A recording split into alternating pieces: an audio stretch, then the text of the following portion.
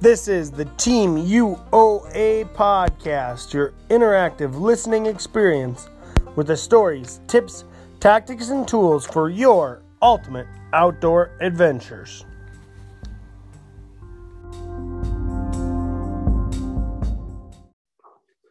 Alrighty, now I got it recording.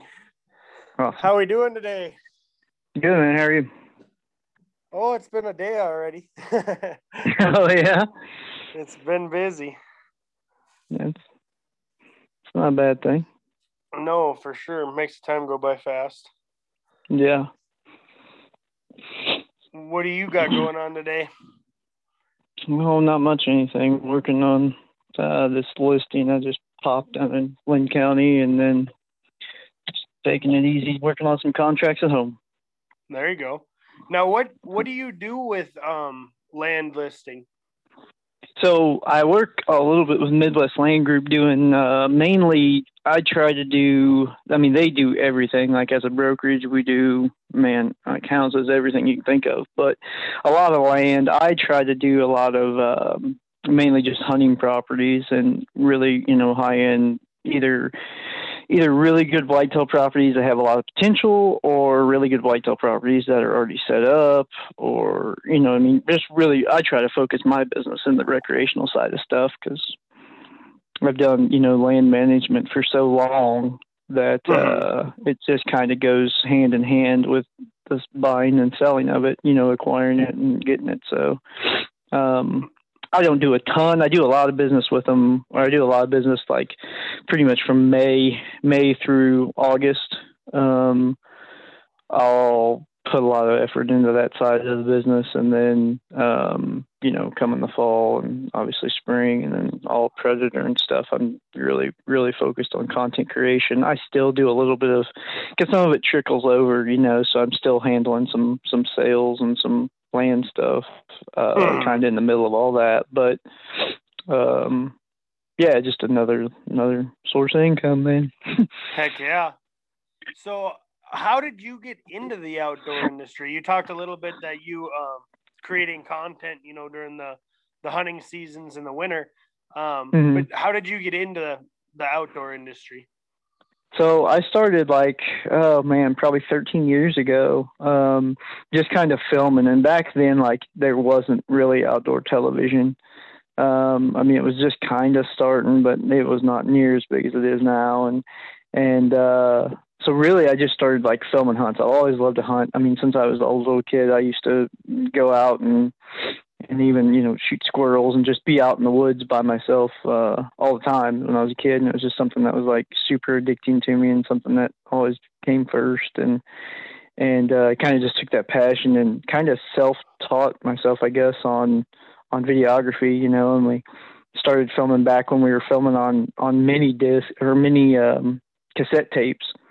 And, started filming then, and I gathered a bunch of stuff up and burned it all to a CD, and I went to the Iowa Deer Classic and met a guy named Andy Weichers who was starting a show called Campfire Stories, and kind of sent him our stuff, and he was like, "Oh, I love it, start, using the content." So really just started that way, and almost like what a pro staff role was.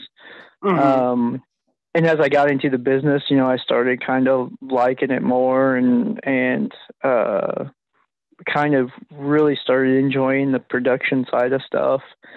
And, kind of grew with the industry. I grew, I was with Campfire for probably 4 years. As I grew with them, I kind of started understanding the business side of stuff and the marketing side of stuff. And then I left from there and went to Full Draw Adventures, was on Sportsman Channel at that time, and really started, for them, I started working a lot more of the business side of stuff and working sponsors and trying to pick up the marketing side of stuff. And I kind of understood quickly that was where, if you wanted to make a living in it, at least a full-time living in it, that's where it's at. And, a lot of guys build their brand in this industry around their face and their personality.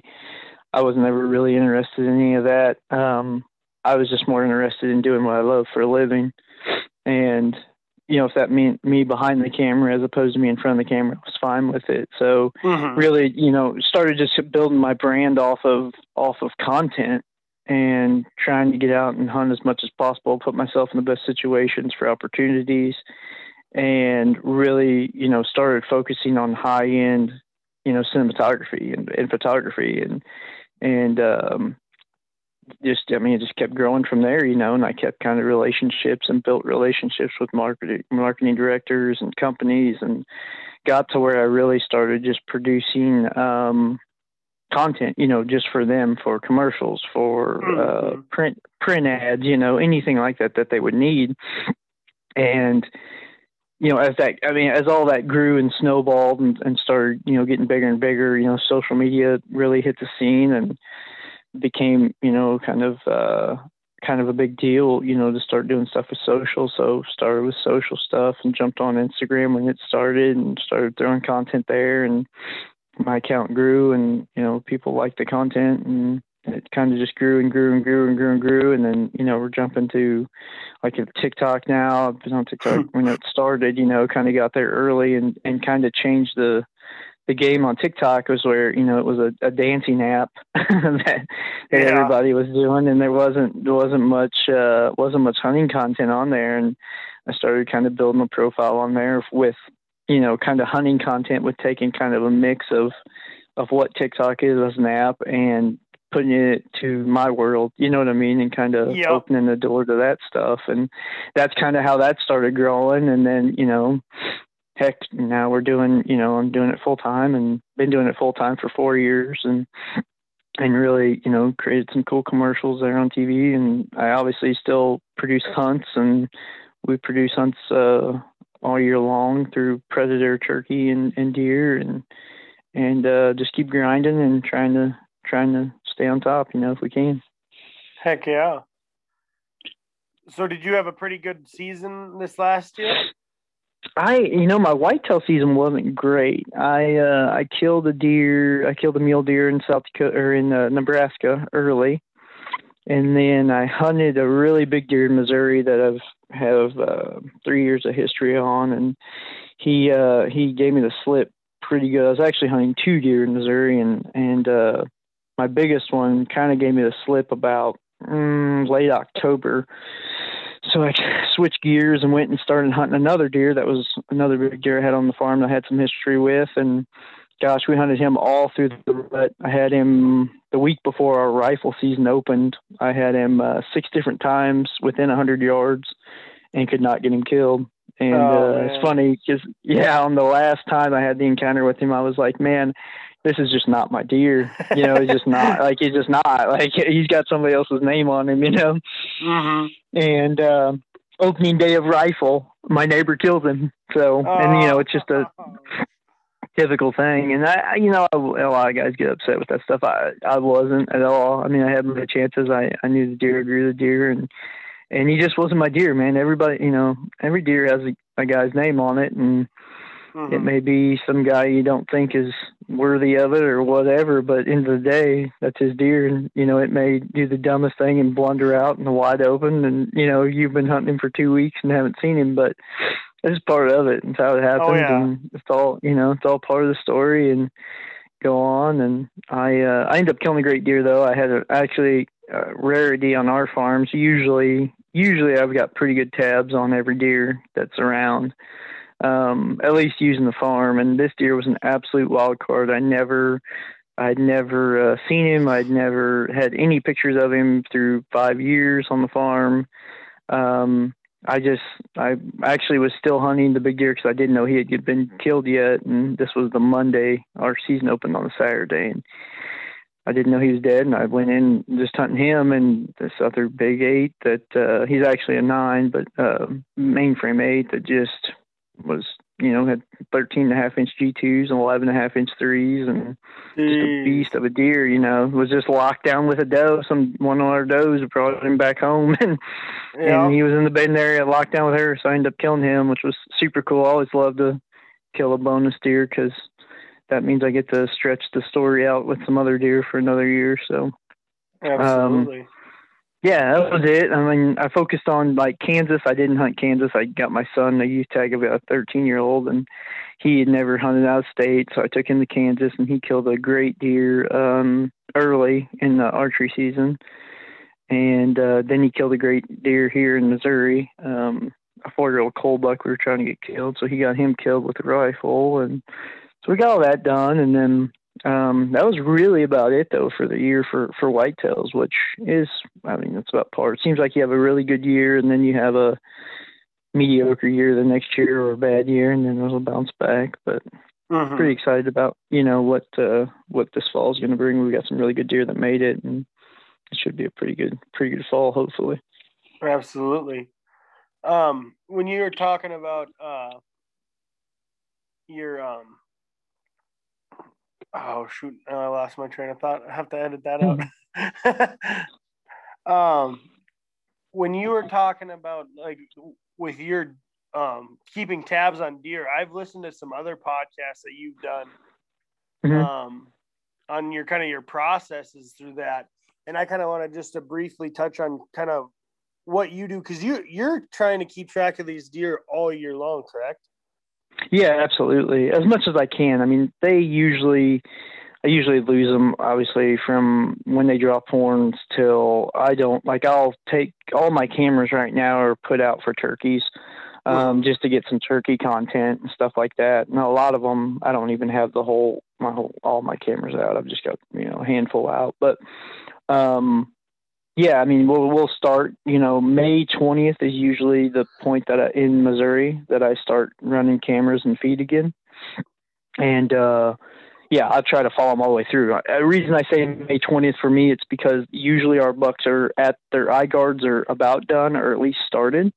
And they're right above them. They haven't thrown their G2s yet, but it's when I can start to identify them. So I can start to kind of match them up. And there's a lot of my file process will go, May to June will really just be like new buck 1, new buck 2, new buck 5, new buck 6, for each farm.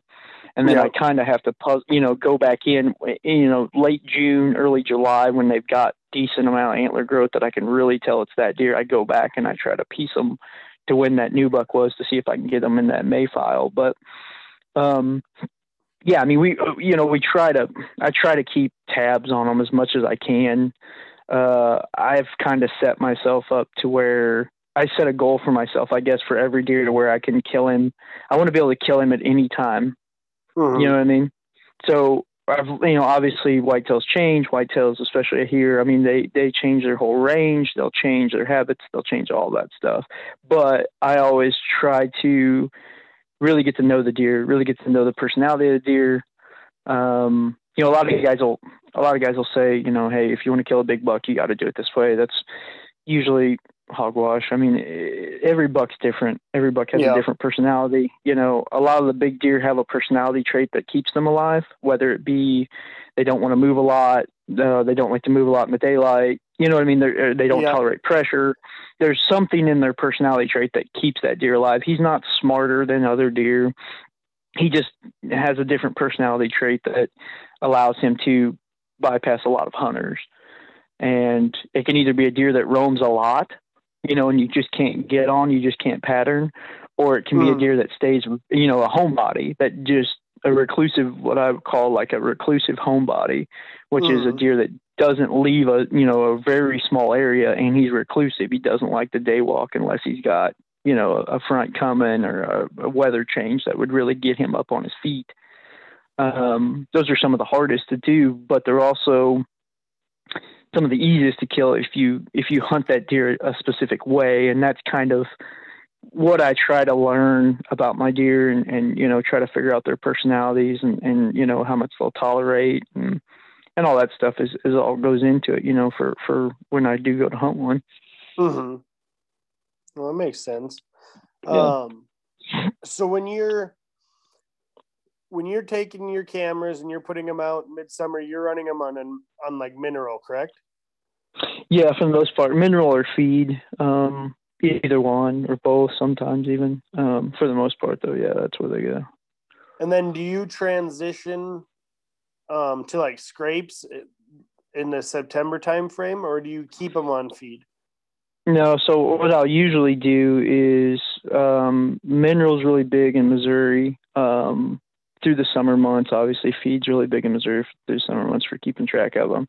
But as soon as scrapes start, late September, I'll usually take cameras and make sure I have cameras on scrapes that are on the farm that are easy to access, I guess I should say. I'm a big, low pressure guy. I don't really want to pressure my deer at all. And I don't, a lot of guys think they can get away with a lot more than they can, in my opinion, but I don't really mess with them much. So everything's kind of on edges. I can drive my truck to everything.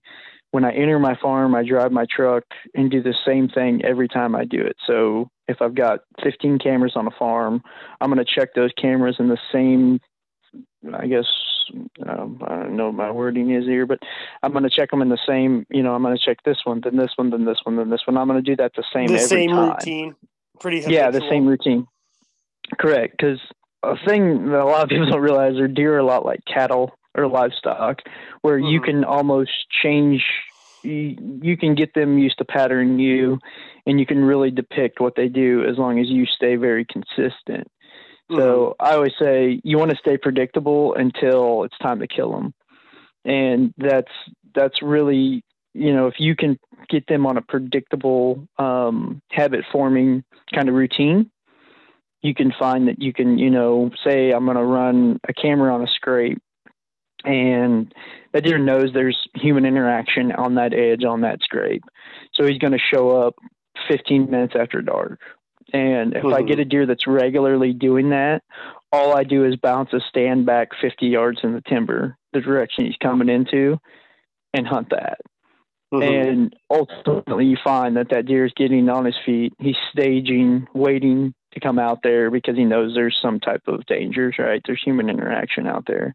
Yeah. So he's going to stage on it, but you surprise him with the stand. You don't, you know what I mean? You don't want to, a lot of guys are like, oh, I want to move a camera back in there to make sure, he's coming from here. He's coming from here. Well, when you do that, you just move that intrusion even closer deeper to him. in. Do you know what I'm saying? Yeah.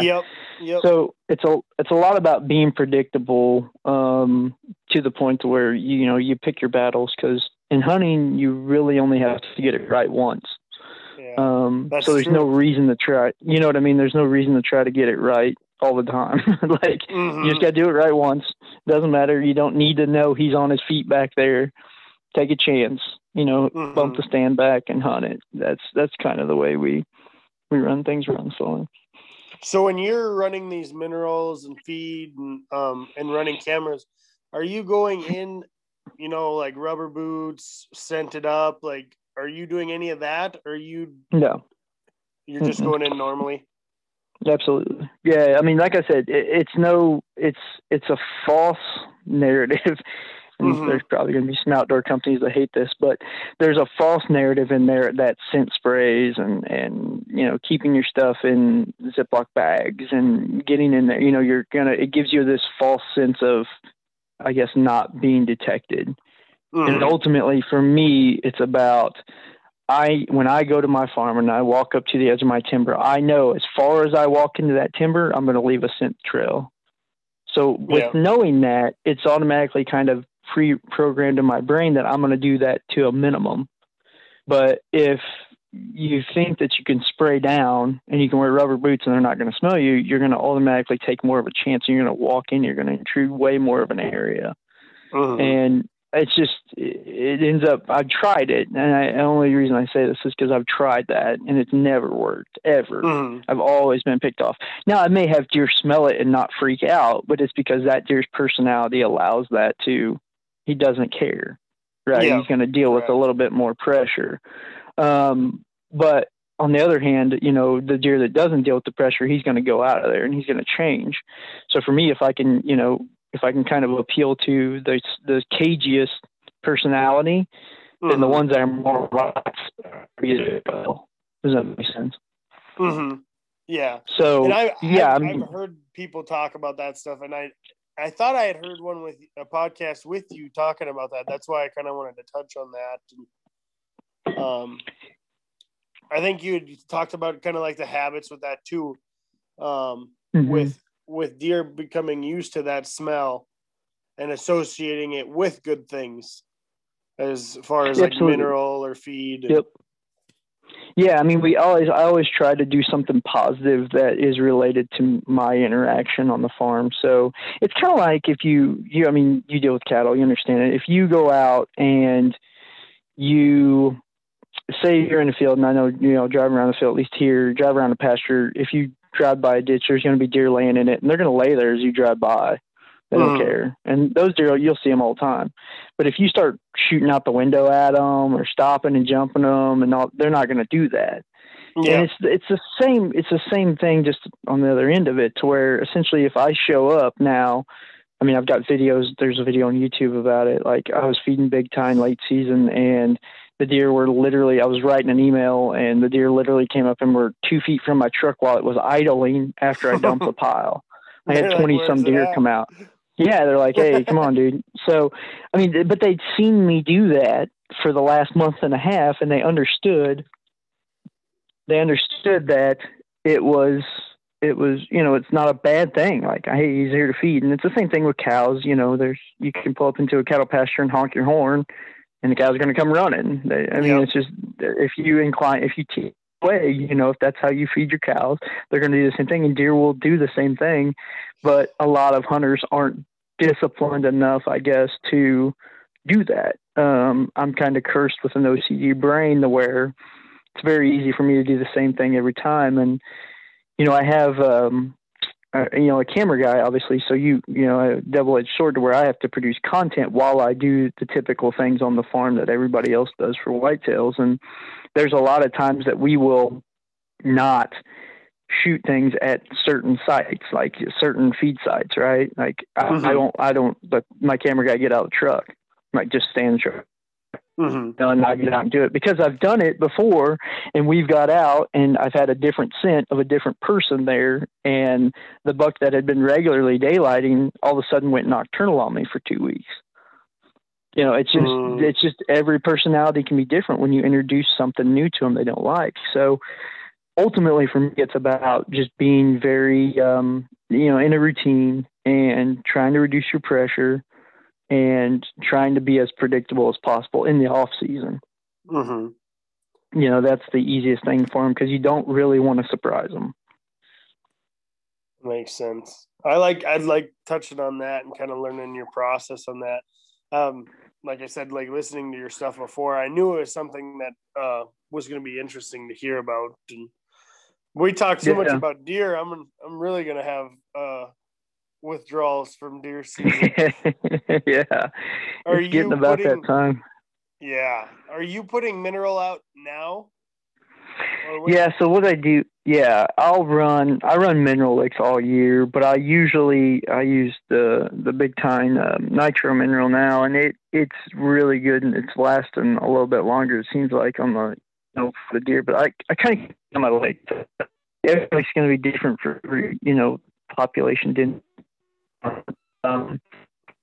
Especially like now, so we can't feed. Technically in Missouri, you can't feed while you hunt, right? So all the feed has to be gone for 10 days. Well, we have turkey season coming up. So what we do is we don't feed at all on the entire farm if we're going to hunt it. Just to be safe. There's really no, I know Nebraska has like a distance, you have to be 200 yards from it or whatever. Like Missouri doesn't really have a distance. It's kind of a gray area. It just says an area can't be baited. So we always just cite on caution and just don't feed the whole farm if we're going to hunt it. So like they get shut off from feed usually March 15th. And then I shut my feed off completely, and they won't get feed again until May 20th. Now, in that meantime, I've got mineral out because mineral isn't considered food in Missouri. So that's when I'll really make sure, usually into March when I shut my feed off, I make sure all my mineral licks have at least 5 to 10 pounds, get at least 5 to 10 pounds of mineral put in them. And then I will hit them again, usually the beginning of July, and run through August, and then I hit them right when season starts, which is like September 15th here in Missouri.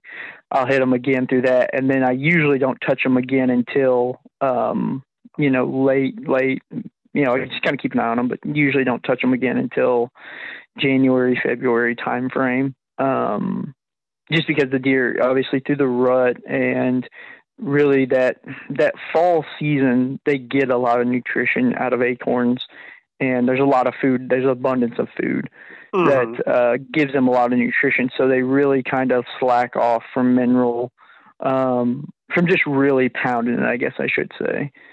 So, and we aren't running like, I'll pull all my cameras off mineral when like Halloween usually. You know what I mean? When the rut really starts kicking in, I pull all my cameras off mineral for the most part. I mean, I may leave one or two on some really big licks that, you'll go to find. If you've got a really big lick, usually you'll pick up at it. So if it's the case, then I'm kind of getting to, best of the world right there out of that camera, so I'm going to leave it. But a lot of other ones that are just on mineral licks that don't have any scrapes around them, I'll usually pull a camera off of that to put it on a funnel or to put it on a scrape somewhere else, That makes sense. I definitely want to kind of jump into that more this year.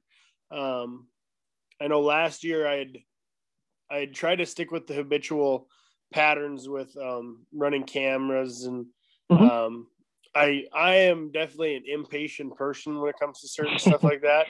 And I think I kind of, I don't know if I'd say wrecked spots by some of my trail camera checking or whatever, but I definitely think that there was too much intrusion, too deep in. I noticed, well, out here we don't have a lot of timber. It's a lot of open, and then where there is trees, it's coulees. Well, the routes that I had where I was checking cameras and running mineral, and we run Big and J, and like where we're running all that stuff, I was bumping deer almost every time driving with a Ranger. Yeah. And so I just kind of had to redo stuff, and that's looking at maps for this year. I'm looking at ways that I can kind of run the outsides of everything, and but it depends on the year. The last 2 years, we've had a really tall clover. So we've had deer bedding basically in the wide open. Right. So, but I mean, as long as I can kind of figure out them patterns and like you said, stay with a habitual pattern myself, and we can kind of correlate together, the deer and I. Yeah. No, you're absolutely right. And it takes a while. I mean, you're talking, it's going to take, 2 or 3 years, because a lot of people don't realize is, your fawns are raised a certain way by their mother. And then those fawns raise their fawns the same way their mother raised them. You know what I mean? And it kind of goes down. So you really, like I can tell you on our farms, really year 5 was the really like, oh my gosh, this process works great. But it takes a while for those old does that have been on the old plan, and they're skittish and they're crazy, and the old bucks and all that, once they kind of fade out and this younger class gets up, and then they start getting into that 4-year-old range. That's when you can really see, like, okay, this fawn has been on my farm and has seen this program since the time he was a fawn. So at the time he's 4, he understands the program 100% and feels safe. And that's kind of, so it takes some time to really, I don't know how much you're really changing the thought process of the existing deer on your farm as much as you're changing the thought process of the younger deer coming up in that generation. That makes a lot of sense, actually. And I that's the thing. Think of that. That's the thing we talk about a lot. Like, I have a kind of out of the box theory with not shooting does. Like, I don't shoot does on my farms. I have neighbors who shoot does, and I don't really have an issue with having too many does on my farm. I've never gone out and been like, man, I saw too many deer tonight, and I don't have deer dying from starvation, and I'm able to feed them all year long and give them supplemental feeding anyway. So I got enough mouths to feed, and it's not a problem. But the reason I don't shoot does, the biggest reason, is because you almost never shoot a doe that's alone. So Mm-hmm. whether you shoot her in front of her babies or you shoot her in front of her doe herd, her harem or whatever, all the other does that are with her, you're educating deer to negative things on that farm, negative interactions with you. The worst one I've ever heard is this "if it blows, it goes" thing. Like, all you're doing is confirming that she's blowing for a good reason. When you shoot a doe that blows, you literally are telling every other deer that she was blowing for the right reason. Yeah. Right? So now they're going to trust every time there's a blow. Absolutely. Leave town. Yeah. Yep. Yeah. You're just confirming that negative thing. But if she blows and blows and blows and nothing bad happens, then they're going to be like, oh, well, whatever. She blows all the time. Nothing happens. Mm-hmm. It's just, there's just that, I don't know where that mental thought process came from, but it doesn't, it's just not, I don't know. Like, I've done it. You know what I'm saying? Like, we've done this over years and we've seen this. I had a doe one time that was horrible, and she had to be like an 8-year-old doe. She was horrible about picking you out in the tree. But it got to a point after about 2 months that she'd come out in the plot and she'd pick you out and she'd stomp and she'd blow and she'd stomp and she'd blow and she'd stomp and she'd blow and she'd run off the field. Nothing would leave with her because nothing bad happened. They're used to it. They're like, yeah, she does that. Mm-hmm. Yeah, this is just what she does. They'd all look at her, but then they just go back to eating. Mm-hmm. So it's now, if I would have shot that doe with all those deer out there and ran and cleared the whole field off, then every deer knows that was for a valuable reason. So there's some other ways to look at it. There's some information that I think people take and they use in a kind of every situation kind of thing, and that's just not the case with whitetail deer. Every farm is different. Every area is different. And ultimately, you have to try to think out of the box when you look at this stuff and think, hey, I'm going to try this. I'm going to try to be versatile. I'm going to try to be flexible. And I think ultimately that's the biggest downfall of hunters, and the biggest mistake that hunters make and land managers make is not thinking out of the box and not being open to new ideas that may not be passed down from QDMA or from, high fence ranches in Texas that have nothing to do with my farm in central Missouri. You know what I mean? This is yeah, that's a cool way of look. I've never thought of it like that at all. And to hear you say it, it makes so much sense. And it's like, it's kind of simple, really. It's super simple, but it's not out there. Like, people don't talk about it because it's so much cooler to be like, it blows, it goes, no, don't. Every time I see it, I'm like, oh, I just cringe at it because I'm like, man, if you just thought about it, just think about it. Like, it just doesn't make sense. You're never going to kill out a deer that blow, you know what I mean? Like a deer that's on edge. These are animals that something's tried to kill them their entire life. You're never going to get one that sees danger and thinks, oh, I better not blow or I'm going to die. Like, they just don't have that mentality. You know what I mean?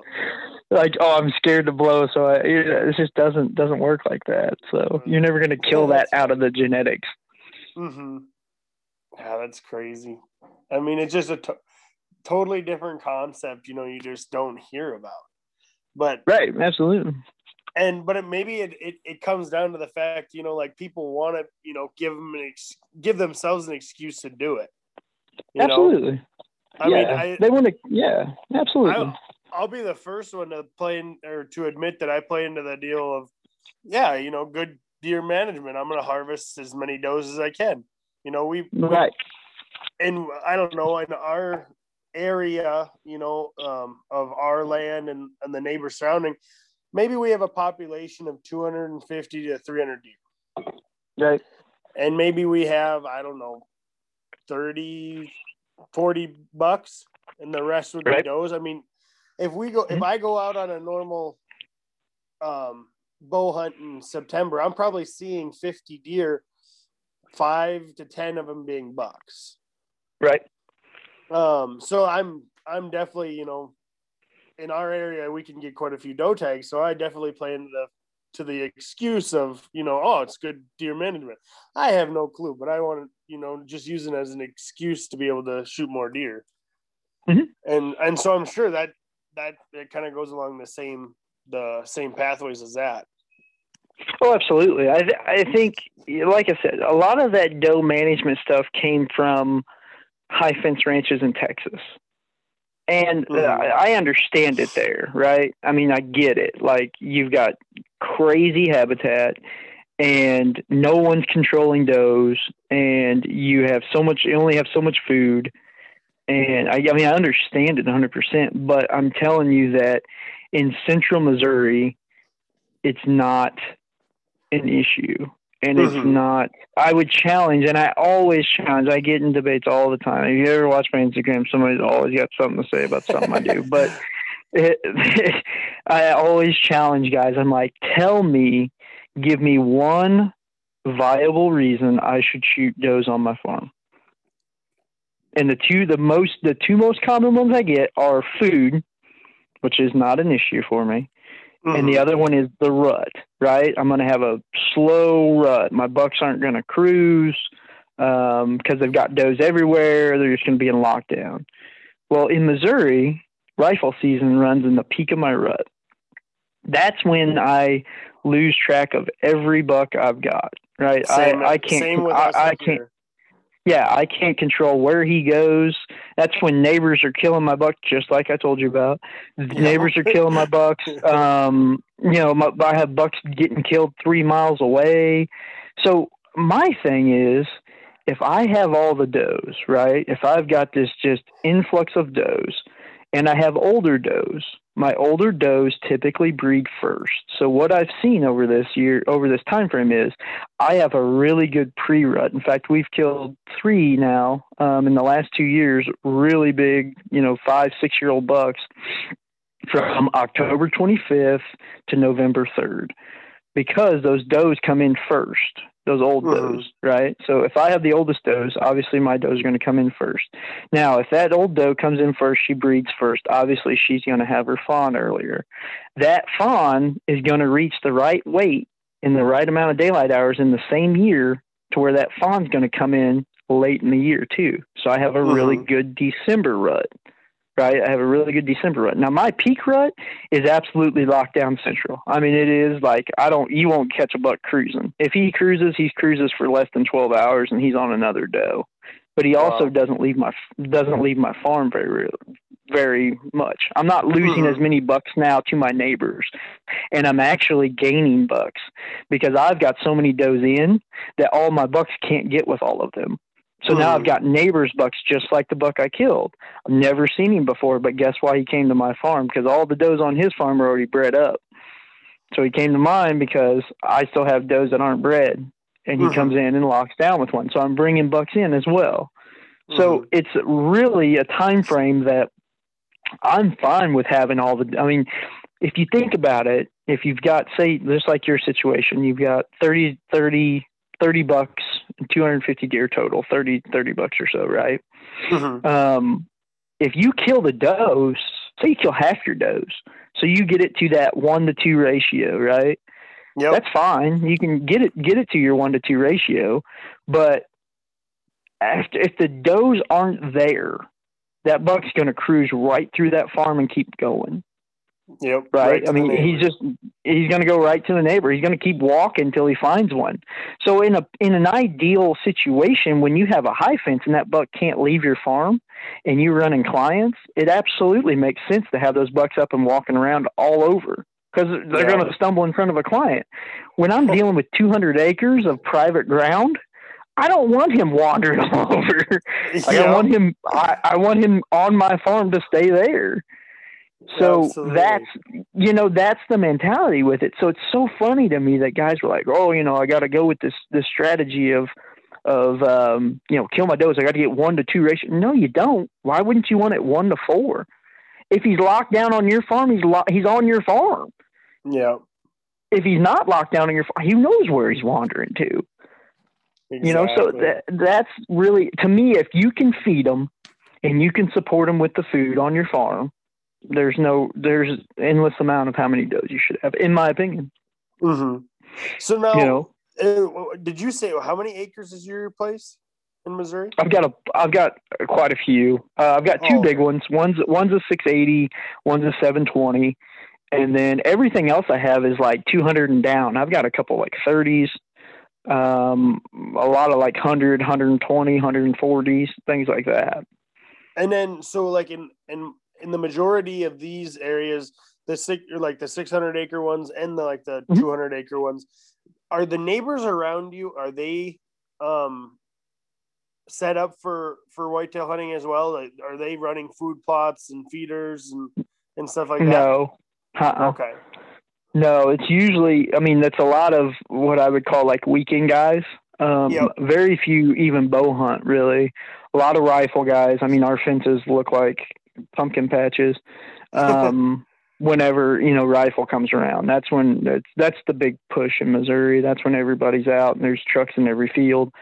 And that's really, that's when the pressure hits them. But yeah, I mean, there's a lot of guys that I mean, some of them do little food plots, but a lot of times recliner chairs and pop up $50 blinds from Walmart. I I was just asking because so we have neighbors on the one side of us. We get along real good. They have some of the most killer food plots every year, and they own this Mm-hmm. property just for hunting. And Mm-hmm. so the area that we have next to it, let's just say it's about 1,200 acres. Their side is like 640 acres. Mm-hmm. So they have, half of what we got, but they have all the food plots. And I put Right. up food plots every year too.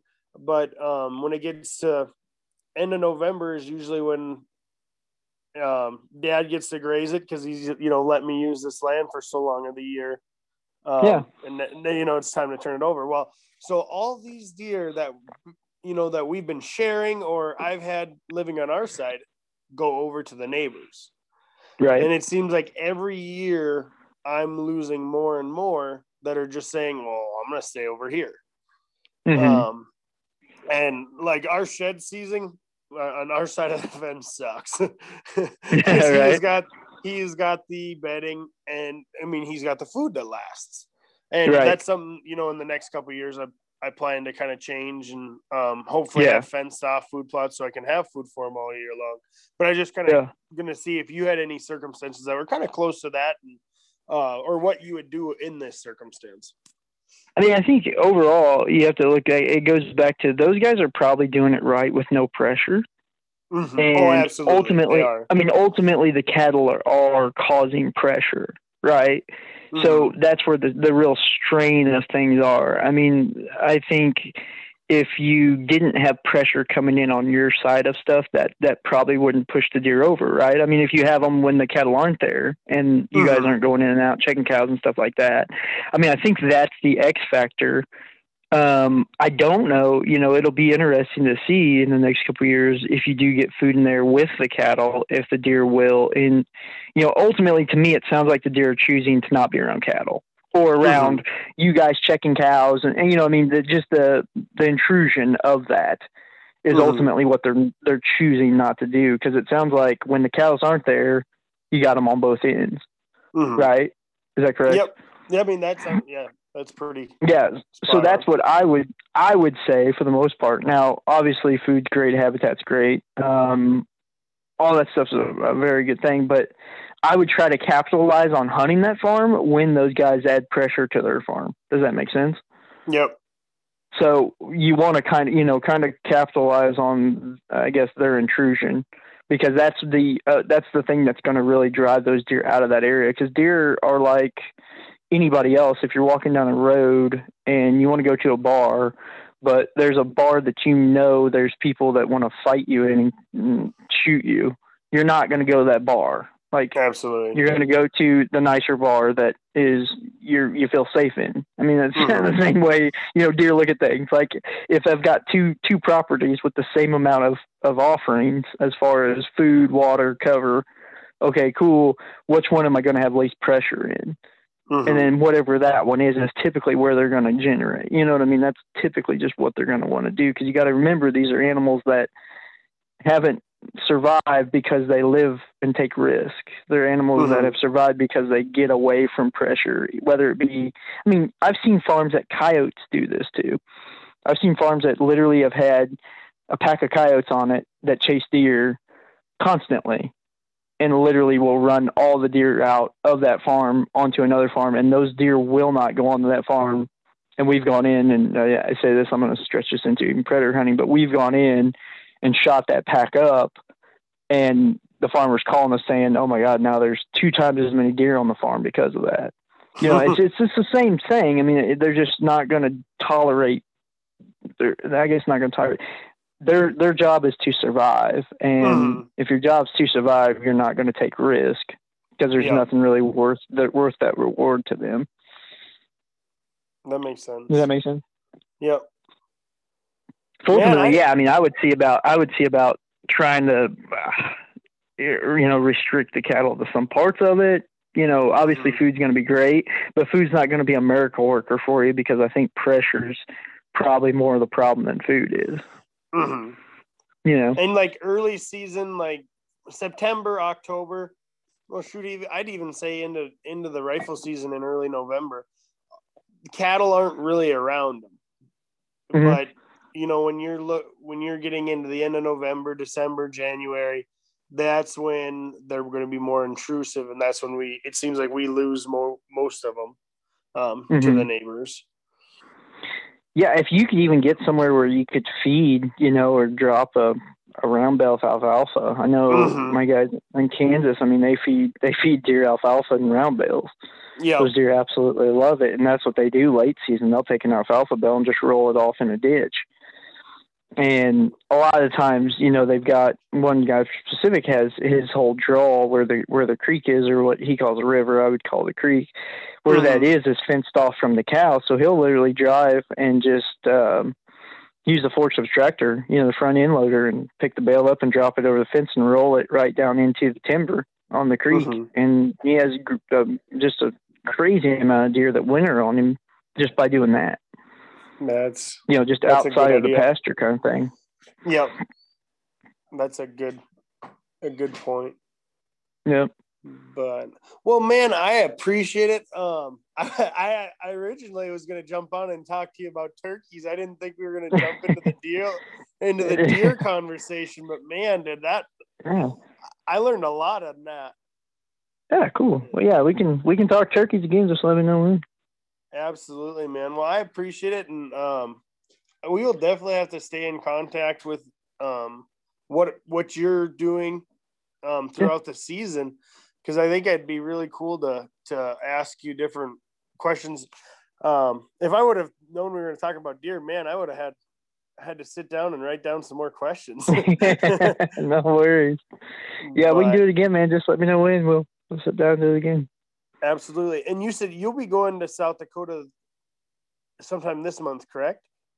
Yeah. End of next week, I think. I gotta go. We got youth season this weekend here in Missouri, and then I'm gonna leave and go to Kansas for a couple days, and then shoot up to Platte, South Dakota, and hunt with Joe McDougal, and be up there probably just for Joe's pretty good about getting things put on strings for the most part. He's a great hunter, and I'd say I'll probably only be there a couple of days. I'll probably just shoot content for a day, and then we'll probably hunt another day or so. But yeah, I think Joe's one of those guys. Go ahead. Oh, sorry. I think I'm gonna head down there the end of the month. Okay. I believe. Yeah. Joe's one of the guys I started hunting with back, 10, 12 years ago when he was with Double K Guide Service out in Gregory. And that was when he was just a guide for them before he really started doing his own thing. So I've known Joe for years, and he's always one of those guys I always love to sit down and talk to, because he's like Dr. Doolittle. Like you go to his house and he's got like deer and turkeys and rabbits and squirrels and everything like up eaten out of his hand, and it's just crazy, but he's a really cool guy. I've gotten to know him a little bit throughout the last year, just chatting through text message, And that's what I've been getting from him. And just a plethora of knowledge. Oh And man, just yeah. a really good guy. Yeah, he's a hunter. He gets. I fear any deer he decides to go kill because he's a machine, man. It was a great awesome. deal. Yeah, I plan to have him on here soon too as well. So yeah, he'd be good. He's like I say, he's a wealth of knowledge when it comes to hunting, especially big whitetails out west. He's just got it figured out there. He knows. Heck yeah. Well, man, I really appreciate it. Yeah, no problem. We will definitely have to do this again. Yep, just let me know when, man. It's a good time. Sounds good. Well, I will wish you good luck the next couple of weeks. Hopefully you lay down a bunch of turkeys. Yeah, hopefully. I'll let you know. I'll keep you in the loop. Sounds good, man. Well, stay safe and we'll talk soon. All right, we'll see you. Goodbye. Yep. Thanks. Bye. Thank you for joining us today. Make sure to check out our Instagram and Facebook pages, as well as our YouTube and Amazon Prime channels to catch up on the TV show. If there's any topics or guests you'd like to hear, make sure to reach out to us. We would love to hear from you. Catch us again next week, same time, same place.